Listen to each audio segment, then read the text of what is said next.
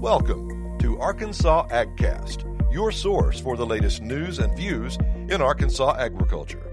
Arkansas AgCast is produced by the Arkansas Farm Bureau Federation. Hello, and welcome to the Arkansas AgCast for the week of September 23rd. I'm your host, Jessica Klauser. On this week's edition, we have an interview with Arkansas Farm Bureau President Randy Veach, who tells us about his trip to Europe for a major trade conference. We also have the latest on muscadine research, the University of Arkansas Monticello's Collegiate Farm Bureau, and an on-campus retail meat market being developed at Centerpoint High School. First up, Arkansas Farm Bureau's Steve Eddington will talk to ARFB President Randy Veach, who was among the agriculture industry leaders representing the U.S. at the 39th Biannual North American European Union Agriculture Conference in Copenhagen, Denmark. As a member of the American Farm Bureau's Trade Committee, Veach accompanied AFBF President Zippy Duvall of Georgia and several other Farm Bureau presidents from around the country to meet with EU agriculture and trade officials and discuss trade and other issues like food safety, sustainability, and more.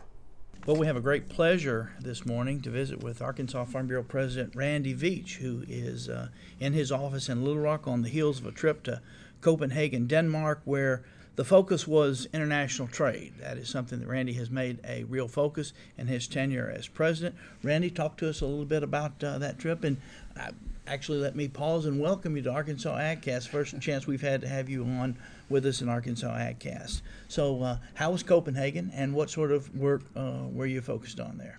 Well, it was a very enlightening trip and a very good trip, and we learned a lot from all of those there. There was no telling how many countries there, because they were from all over the EU, and then all over from American Farm Bureau brought a group from all the different states, several different states out of America. So we had a lot of diverse group there and a lot of diverse agriculture there, and pretty well covered all segments of agriculture in this trip. It's North American EU Ag Conference / trade, and it was a lot about trade, of course, because of all the trade deals that are going on now with different countries, especially with the United States dealing with that trade. You indicated that American Farm Bureau President Zippy Duvall led the American Farm Bureau delegation along with you and several other state Farm Bureau presidents. Talk about their representation and what types of agriculture they were representing. Well, we pretty well had everything covered. We had row crop farming and cattle and livestock farming as well, ranchers, and we had all of that covered, and pretty well covering most parts of the nation as well. We had from South Dakota, from Wisconsin, from Pennsylvania, from Texas, from Arkansas, and from Georgia. And so we really didn't have anybody from out west, but most of all this side of the pretty broad country. representation. Pretty broad representation, yes, and all different kinds of agriculture there was represented. So we hear a lot about trade and the challenges in trade right now. They focus primarily on China, Mexico, Canada, but the European Union is a significant player in trade issues right now, which is why this was especially timely. Yes, it is a big issue. We're, of course, dealing with the China issue, but they are too. So there's, we're not the only ones out there that's having difficulties with China, and they kind of can relate to what we are. We're probably having the most, but we still can relate to that. But also we're dealing with Japan on great trade agreements this time too, and it was talked about a little bit, but more frequently and more discussion on North America, which would be the USMCA, Canada, and Mexico. They were both there, so a lot of representation from those two countries. And we had some good conversations with them on the USMCA. Mexico has already approved it, and Canada's kind of waiting on us. And so but they're having some pushback from some of their farmers in Canada. We learned that, and some of the issues there, and probably milk one of the largest issues with that. So, Randy, we've had conversations at length with the congressional delegation that represents Arkansas about this NAFTA 2.0, accurately referred to as USMECA, United States-Mexico-Canada Agreement. Yeah. Where do you think they are from a timing standpoint? Can we get action on this? Can they move on that? Yeah, I think that it's gonna come about, and I think that it's gonna happen. Like I said, Canada's waiting on us. And by the way, they call it CUSM. It's what they do. They put them first, yes. But it is actually the USMCA. In Canada, you're saying they call it the Canada-U.S.-Mexico Agreement. Right. In Canada, they put Canada first in the acronym for this trade agreement, but they understand that the United States is extremely important to them, both Canada and Mexico. And so I think this deal will come about. We got to get it before Congress here in the United States. And when we do, they'll send it to their parliament in Canada. And hopefully their parliament's going to reconvene in October. So hopefully that we can get an opportunity there that they will get it approved and we can get it approved. There was some discussion. We met with the head of the ag organization in Canada, and there is still some pushback by some of their farmers, especially dairy, on the agreement. But we think that the Parliament will approve it, and we think we'll get it done. So trade has been a topic of national conversation in the last several months, primarily because of the administration's actions as it relates to tariffs and China. So there's a little bit of a double-edged sword when trade, agricultural trade in particular, becomes a national conversation. It offers opportunities, but it's obviously presenting some challenges too. From a farmer's perspective, where do we need to be with trade? Well, we need to have those secure markets. It took years and years to build these agriculture markets in other countries, and we have put a lot into that, building a relationship there so that they know how dependable we are, and they know how high quality of our ag products that we export to them. And most of them have got to have them. I mean, they cannot feed all of their people, feed, clothe, or shelter without help from other countries. And so we've worked on those markets, and now it's getting more kind of on thin ice on some of it, and that's difficult for us in agriculture. So we get them back going. Hopefully it won't take as long to rebuild those markets as it took to build them to start with. And that's going to be our goal, is to, when we are able to complete these trade agreements, that we move quickly into buying and selling our products out of the United States. Trade has been a real focus for you in your time as president. I can't count on two hands the number of international trips you've made, all focused on trying to help Arkansas farmers and ranchers. Talk about why that's important and the role that Farm Bureau can play in getting farmers' markets in front of foreign governments.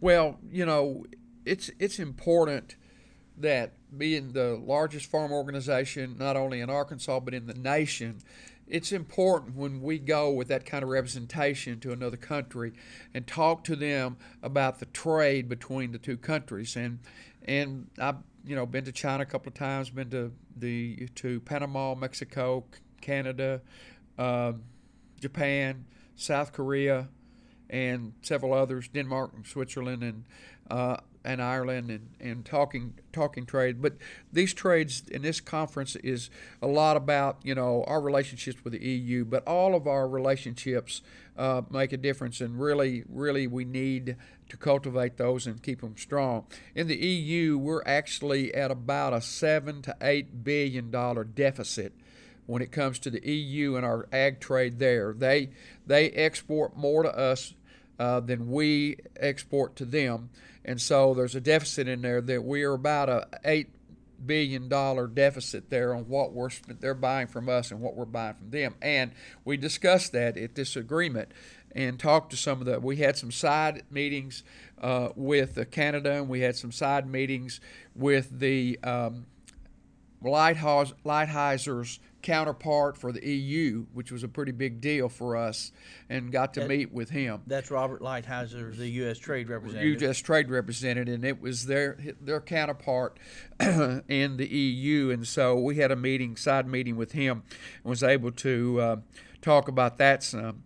So we need all these markets, and the UK and the EU. The Brexit is kind of in limbo, but I think there was while we were there, we got word, and the countries got up and kind of was excited about it as well, that they've reached an agreement. But I haven't seen what it was, or it's not been confirmed yet. But so maybe they could get that settled and get Brexit taken care of. But we're going to have to deal with the EU and the UK. Randy, put us in your shoes when you go sit down with a government entity on foreign soil and introduce yourself and tell them what you're there for. What's that like? What do you hear? Well, it's pretty unique in a way that we set up these meetings before we're going to those countries. I'll give China as an example. And when we went into China, we sit down with some trade ministers there, and 3 or 4 at a time, and spoke with them. And we'll have a real frank discussion. They'll be frank back with us, of course, always will be, China will. And we'll be frank back with them on that, you need us.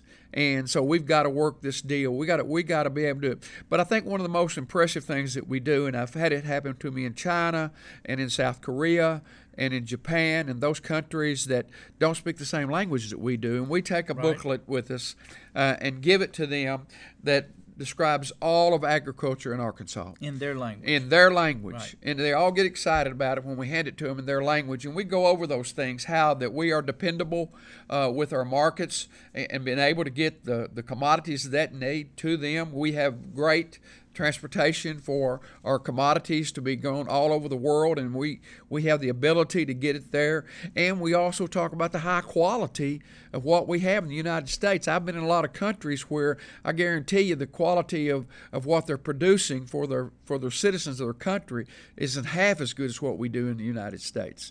And we're very conscious of in the environment and climate change. And then when you get into the EU and that part of the world there and those countries there, they are very, very conscientious about that as well, because they're really pushed by the citizens of those countries to take care of the climate and to take care of the environment. So when you have the opportunity to get in front of a government official and you tell them about the food safety standards in the United States, the production practices we use, the sustainability, the long-term multi-generational family farms that predominate in American agriculture, what reaction do you get? Well, they'll kind of defend themselves a little bit when it comes to that, but in the long run, when we get through the discussion, they do understand and agree that we probably bring in the highest quality product than any other country in the world. So again, we've talked about your focus on trade in your time and tenure as president. Tell us why that's important to Arkansas farmers and ranchers and to the largest industry in our state, agriculture. Well, one good example probably is that 1/3 of the soybeans that we raise in Arkansas used to go to China. And so you can see how big a market that is. And if we lose some of these markets, it's going to be devastating on our farmers and ranchers. We were right in the middle of looking for, or had a pretty much a beef agreement done with China, and it came right. We're just about to get it all finished up when the trade war started, and so that's gone right now. Hopefully we can rebuild that after this is over with and get beef going into China. China really has to have us to sustain them and be able to feed their people, but there's other countries that's the same way. And so, but I am impressed in a lot of the countries about the efforts that they're making in agriculture and how important it is to them there, and they recognize that too. It's important that you're able to feed, fiber, and shelter your people in your country. and so that makes a difference. And the way we do it is the best in across the globe. The way we do it in the United States and the way we do it in Arkansas. So they want our products. We just got to make the deals and put it together. Randy, I've heard you say so eloquently in the past how fortunate Arkansas is to produce more than we need, and that gives us an opportunity to share that bounty with the world. In fact, you think there's divine intervention blessing there. Well, I think it's a moral obligation that we have. God has given us the natural resources that where we can not only feed, fiber, and shelter the people in Arkansas and the people in our nation, but we also have abundance of that where we can feed, fiber, and shelter those in other countries as well. Yes, we need to have some compensation for that so our farmers and ranchers can stay profitable, because if you heard me say several times, if we're not profitable, we are not sustainable. And so there was a lot of talk at this meeting about sustainability for agriculture, and they're really struggling with that in the EU, and we are somewhat in America, but we are very good caretakers in the environment. Our farmers and ranchers are, and we make our living from the environment, from our land and from the air and from our water, and we want to keep it going. We want to keep it clear and pure, and so we do all we can, and we are good at that because that's where we make our living. Randy Veach, the president of the Arkansas Farm Bureau. Randy, we appreciate your efforts on trade on behalf of the Arkansas farmers and ranchers, and we thank you for joining us today on Arkansas AgCast. Next up, we have an interview by Greg Patterson about the science of growing muscadines. Greg talks to fruit breeding expert Dr. Margaret Worthington of the University of Arkansas Division of Agriculture, who explains the work on muscadine breeding program being conducted at the Fruit Research Station near Clarksville. This is Greg Patterson, and on this edition of Arkansas AgCast, we're talking with Dr. Margaret Worthington, and she's an assistant professor with the University of Arkansas in the Extension Service, and you're in charge of all the muscadine stuff. So what is the real good research that's going on right here on muscadines at the Fruit Research Station? So we run a large breeding program here. People may be familiar with our blackberry breeding program or our peaches or table grapes, and muscadines is the newest breeding program. So we started making crosses in about 2006, and now we're in about year 13 of the program. A lot of exciting stuff is happening. We have a lot of improvements in texture, things that are a little bit more like a table grape where you can eat the skin and don't have to spit it out. We also are breeding with seedless muscadines, and that's a program that is run by Jeff Bloodworth and Gardens Alive. So I hope that we'll have some new seedless muscadines coming out of the program soon too. So talk in terms, you're a North Carolina girl, right? That's right. You've been eating muscadines all your life. And as many Arkansans know, when you're eating muscadines, you're chewing and spitting and expelling seeds or skins and stuff like that. So what are y'all trying to accomplish with the muscadine work that you're doing here right now? That's a great question. So what we've been really successful with in our table grape breeding program is combining that traditional Thompson seedless table grape texture with new flavors of American grapes like Concords, and people are really receptive to those new varieties that are highly flavored but have a familiar texture. So I think that people who didn't grow up eating muscadines can be turned off by the skin, which sometimes you can chew and chew and chew and you can't break it up. It's like shoe leather, or the flesh, which I've been told is like an oyster or an eyeball. And so we have a lot of improvements within muscadines that now they're much more similar to what you'd see in a table grape. And I know you tried some of the fruit. You can eat the skin, the whole thing, pretty easily. So now the next step is to get rid of that seed. So the end game would be to have a muscadine variety that you could sell in the grocery stores and actually eat it much like a table grape. That is the goal. So I'm actually really surprised, since I've been in Arkansas, by how few muscadines I see around the state. In North Carolina, it's very traditional to see in Walmart and all of the grocery stores on the shelf in the months of August and September, muscadines. And people eat them quite frequently, and I think they're a terrific little snack. So we'd like to see muscadines appealing to a broader audience, and I think it's a terrific market opportunity for someone, particularly those who sell at a farmer's market or something, to have something new coming out in September when a lot of our other fruit crops are done. Now, you said you've been doing this work, or this work has been being done here for about the last 12 years. Talk about what that entails. You were throwing some numbers out earlier today, and it, to the average person who doesn't know what it takes to move from point A to point Z when you're doing crosses and whatnot.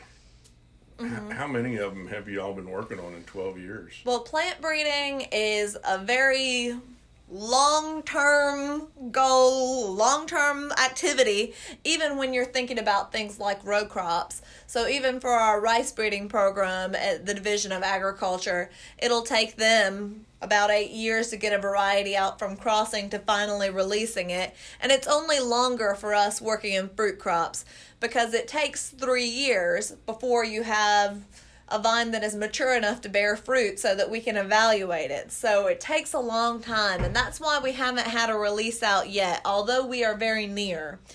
Plant breeding is also a numbers game. The more seedlings that you plant and the more crosses that you make, the more likely you are to find a winner. So since we started the program in 2006 or thereabouts, we've planted around 18,000 seedlings, and we've made about 250 selections that are moving through the pipeline. So we plant about 2,000 seedlings every year, and we'd love to do even more, but it's quite expensive to maintain all those vines, and we need the space to keep them growing too. Now, this is an attempt, obviously, to create a muscadine that's much like a table grape, but at the same time, muscadines are well known for their juice qualities and their wine qualities. Does that still come into play even though you're developing a table-like grape? Will these grapes still be used for wine and juice making? Yeah, we have two objectives in this program. I'd say our primary focus has been on table grape type muscadines. However, we also have made crosses among some more processing type selections. Usually you're not interested in texture and that kind of a characteristic for the processing types. What you want instead is flavor, sugar, and color stability. So we are particularly interested in finding a replacement or a supplement for Noble that is kind of the industry standard black processing muscadine. So it loses a lot of its color during storage. It doesn't hold up well like wine that's made with Vitis vinifera, Cabernet Sauvignon, Pinot Noir. And we'd love to find muscadines that keep their color better to make nicer wines in the future. So that's a secondary objective of our breeding program. Okay, look at your crystal ball based on the experience you have so far, and when might we see this table grape emerge? Well, my colleague John Clark, who founded this program and is well known across the state, he's going to retire in about 3 years, and we want to make sure that we get at least one muscadine out and released before he retires. So certainly in the next year or two, we're going to be making some decisions. There are some that I think are really exciting moving through the pipeline now. I've sent them out to colleagues in Georgia, North Carolina, Texas, and I'm kind of getting data back about how they're performing now. So I hope it looks good, and I hope we have something out real soon. Dr. Margaret Worthington. She's with the University of Arkansas's Division of Agriculture with the Extension Service, and is heading up the muscadine program right now. Thank you so much for spending time with us on this edition of Arkansas AgCast. Thank you. Now we have Ken Moore in conversation with vocational agriculture instructor Marcus Crawley of Centerpoint High School, who oversees the school's meats lab. He explains the lab's operation and a grant they have received to launch a retail meat store. I'm Ken Moore, and on this edition of AgCast, I am speaking with Marcus Crawley. And Marcus is a vocational agriculture instructor at Centerpoint High School in Clark County. And Marcus oversees the meats lab they have there at Centerpoint. Thank you for visiting with us today. Just kind of bring us up to date for those who are unfamiliar with your meats lab there at Centerpoint. How long has it been in existence? Talk about how long you've had the lab there and what you're doing and how you're teaching these students. The Centerpoint Meats Lab has been in existence since, it was actually from the Amity Meats Lab since the late 80s. Mr. Buck started that program there, and it was able to, once the schools consolidated in our area between Glenwood and Amity, it formed a Centerpoint school district, and the current meats facility has been there for about 12 years. And we offer, right now, we're offering custom meat processing to individuals that want to bring in animals to have processed for themselves. And it's a full-service slaughterhouse. We harvest and chill and then process and freeze animals for individuals, and those cuts are cut how they want them. We have a cut sheet that they fill out, and our students are able to fabricate those cuts and cut just exactly the cuts that they need and what they want from their animal. We do it at a pretty discounted rate compared to other places, and it's just a good opportunity for our students to learn how to do that and for provide a service for our community. That is fantastic, and I'm said, and I hope I'm not incorrect on that, is Centerpoint the only school that offers this service and is teaching your students to do this? Yes, we're the only school in the state that has a custom kill facility. Yeah, and that's great. And so this was, I guess, kind of how just Mr. Troy Buck, former member of our Arkansas Farm Bureau Board of Directors, it was him that got this started back there at Amity, and what was the idea and the brainchild behind teaching students how to do this? I believe it's just a need for the area, to have a place to be able to bring their animals, and also just to have the opportunity to be able to teach that skill set to students, to be able to use. I know in that time it was probably more of a they could use it on their own, their own family farm and be able to process their own family's animals. But it was just something that was needed, I believe, and he was able to get started at Amity. Well, that's fantastic. And now, so moving to the next level, as you develop your meats lab there on campus, you have some space set aside to develop your actual on-campus meat market, and you've received a Department of Education grant so that you can develop this meat market there at the school. Talk about how that grant, how much is it worth, and how did you go about obtaining it? The grant's about $65,000, and we were able to obtain it from some funds that were not utilized fully last year. So we're able to write a grant and be able to get more or less a startup grant for our retail facility. And so, what are the plans on developing the meat market? Kind of give me a timeline on that, and how you hope to see that to go forward. Well, hopefully we'll have it up and running by the first of next year is what our plan is. It'll have a walk-in cooler inside the room. There was already, when they built the new meats lab about 12 years ago, there was a room that was already set aside for a retail shop, but it never had been built or constructed. The room hadn't been. So we were able to use these funds to order the walk-in cooler. There'll be a smokehouse that's in there and some other retail counter space that'll be in that room.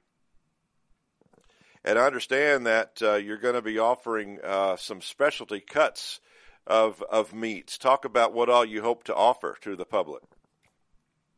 We'll be able to with having the smokehouse to be able to cure hams and bacon to be able to sell. Everything that we'll sell in our retail meat shop, we'll order in boxed beef or boxed meat that's already been inspected somewhere. Since we run a custom kill facility, we're not inspected daily. We're just inspected once a year.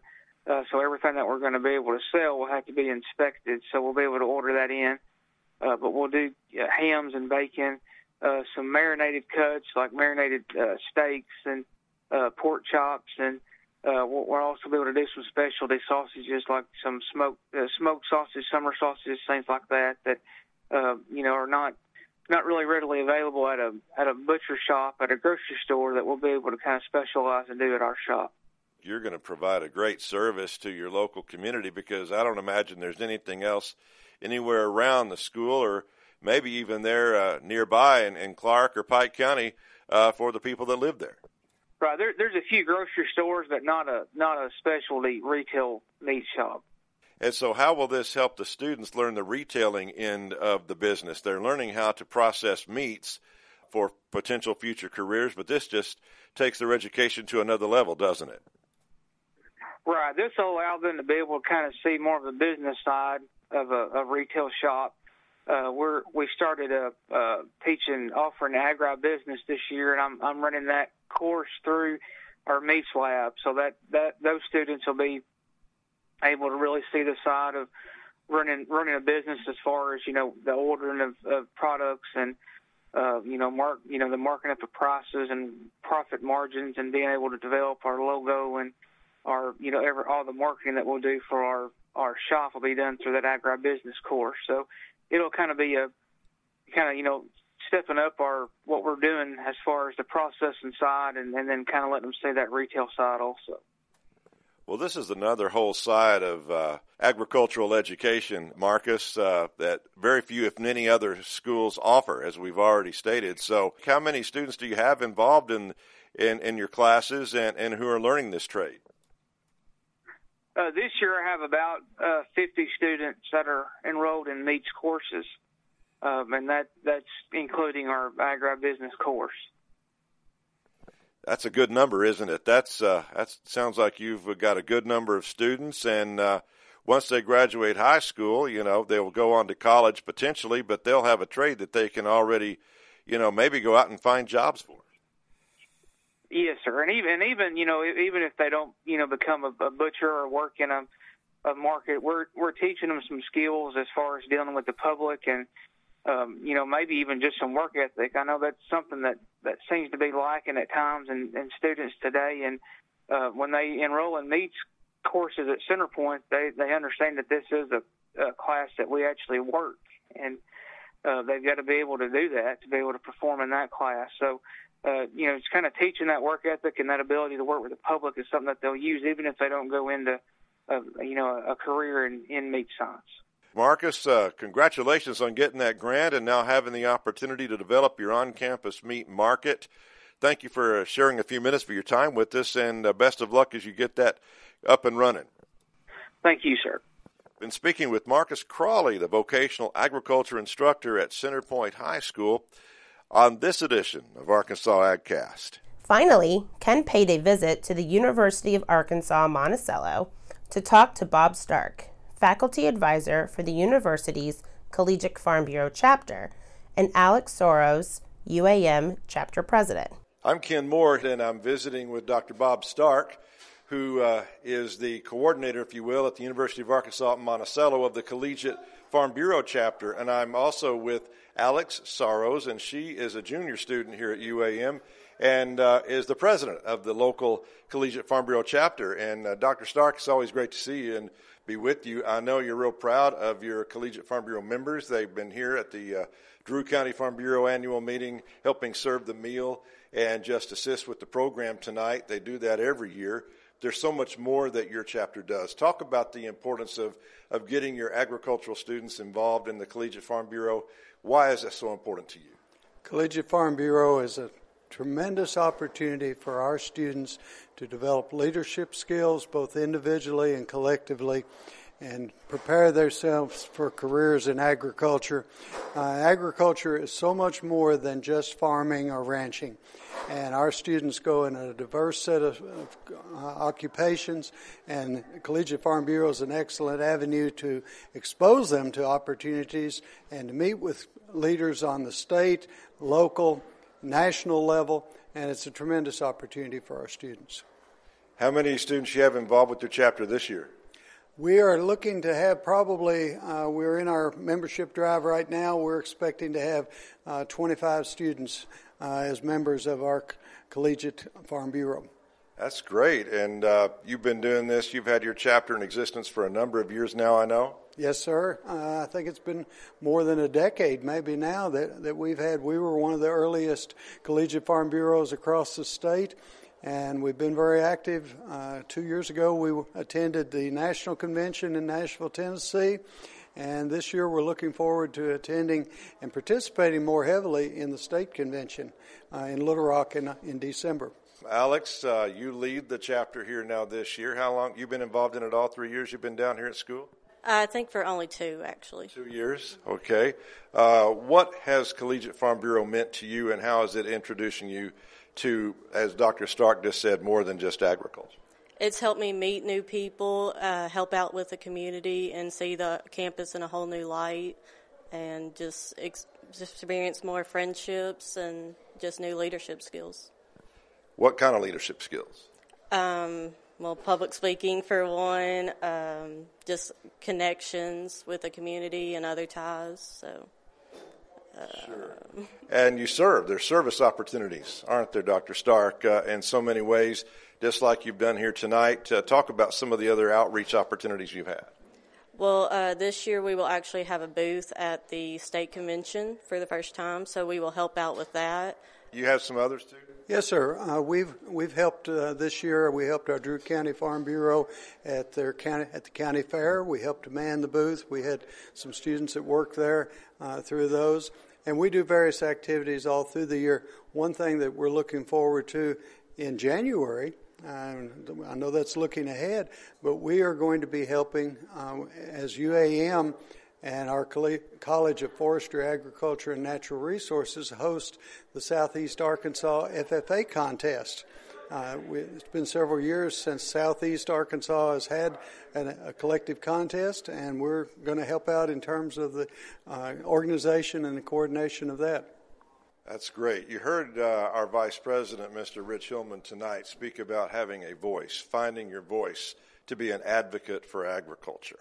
And he was encouraging everybody here at the meeting tonight to do that. We need to be outspoken and educate the public about Arkansas agriculture and the good news that we have there. One of the ways that students can do that is by participating to learn how, as Alex already said, in public communication skills through the Collegiate Farm Bureau discussion meet. I'm sure you've had participants in the discussion meet before. Have you participated in that, Alex? I actually have not. Would that be something you might be interested in pursuing at some point before you graduate? Because that teaches you to research the issues, policy issues that are important to agriculture, and learn how to dialogue on those. Yes, we will actually have a discussion meet pretty soon at UAM campus, so I hope to participate in it. And how will that help you learn about some of the other issues that are important to this, our state's largest industry? It'll show a light on what issues we are having and any other kind of light that maybe we can discuss and just see what's all out there. Dr. Stark, why is participation in the discussion meet so important for your students? We have to be a voice of agriculture, and the students need to learn the skills and how to present it in a manner, because only about 2% of the population is actively engaged in farm operations nationwide. And so our people have to be very well versed and very vocal and be able to present and share correct information. There is so much misinformation that is being spread through social media, through various news media. well-meaning, but we need to have the correct story out there and be able to explain and defend many of the actions that are going ahead. And this is a good opportunity for students to take an initial step in learning how to do that on a basis of a college level. And of course then our winner here at the UAM campus will compete against Collegiate Farm Bureau winners from the other universities across the state. No question. We have that state competition, and then the winner of that competition goes on to the national contest. And so it just gives you excellent opportunities to learn how to research and then speak out on the issues that are so important in our industry today. And I guess one final thing is it introduces you to all the many ways that Farm Bureau can be a support to the farmer and rancher here in the state. So has it helped you, Alex, learn more about the Arkansas Farm Bureau organization? Yes, because I didn't know much about Farm Bureau when I first got in it, but now I see how diverse it is, and that it's just, we need it, honestly. And it's just more than, cattle ranching and farming, so it's a great experience to learn. Well, thank you for your leadership of your local chapter here at the University of Arkansas at Monticello. And Dr. Stark, I know you've been mentoring a number of students, like you said, for over a decade. It's just exciting to see them come through and then become leaders in the local community once they graduate, isn't it? That's exactly true. I'm very proud of our leaders. The president of the Drew County Farm Bureau is a graduate of our program, along with several of the board members, and I'm very proud of them and very happy that we could contribute to their education and to their development in careers. Been speaking with Dr. Bob Stark, the faculty coordinator of the UAM Collegiate Farm Bureau chapter, and Alex Saros, who is the chapter president down here in Monticello tonight on this edition of AgCast. That's it for this week. Look for another AgCast next Thursday when we'll talk to one of the founders of a new agriculture business startup in Northwest Arkansas.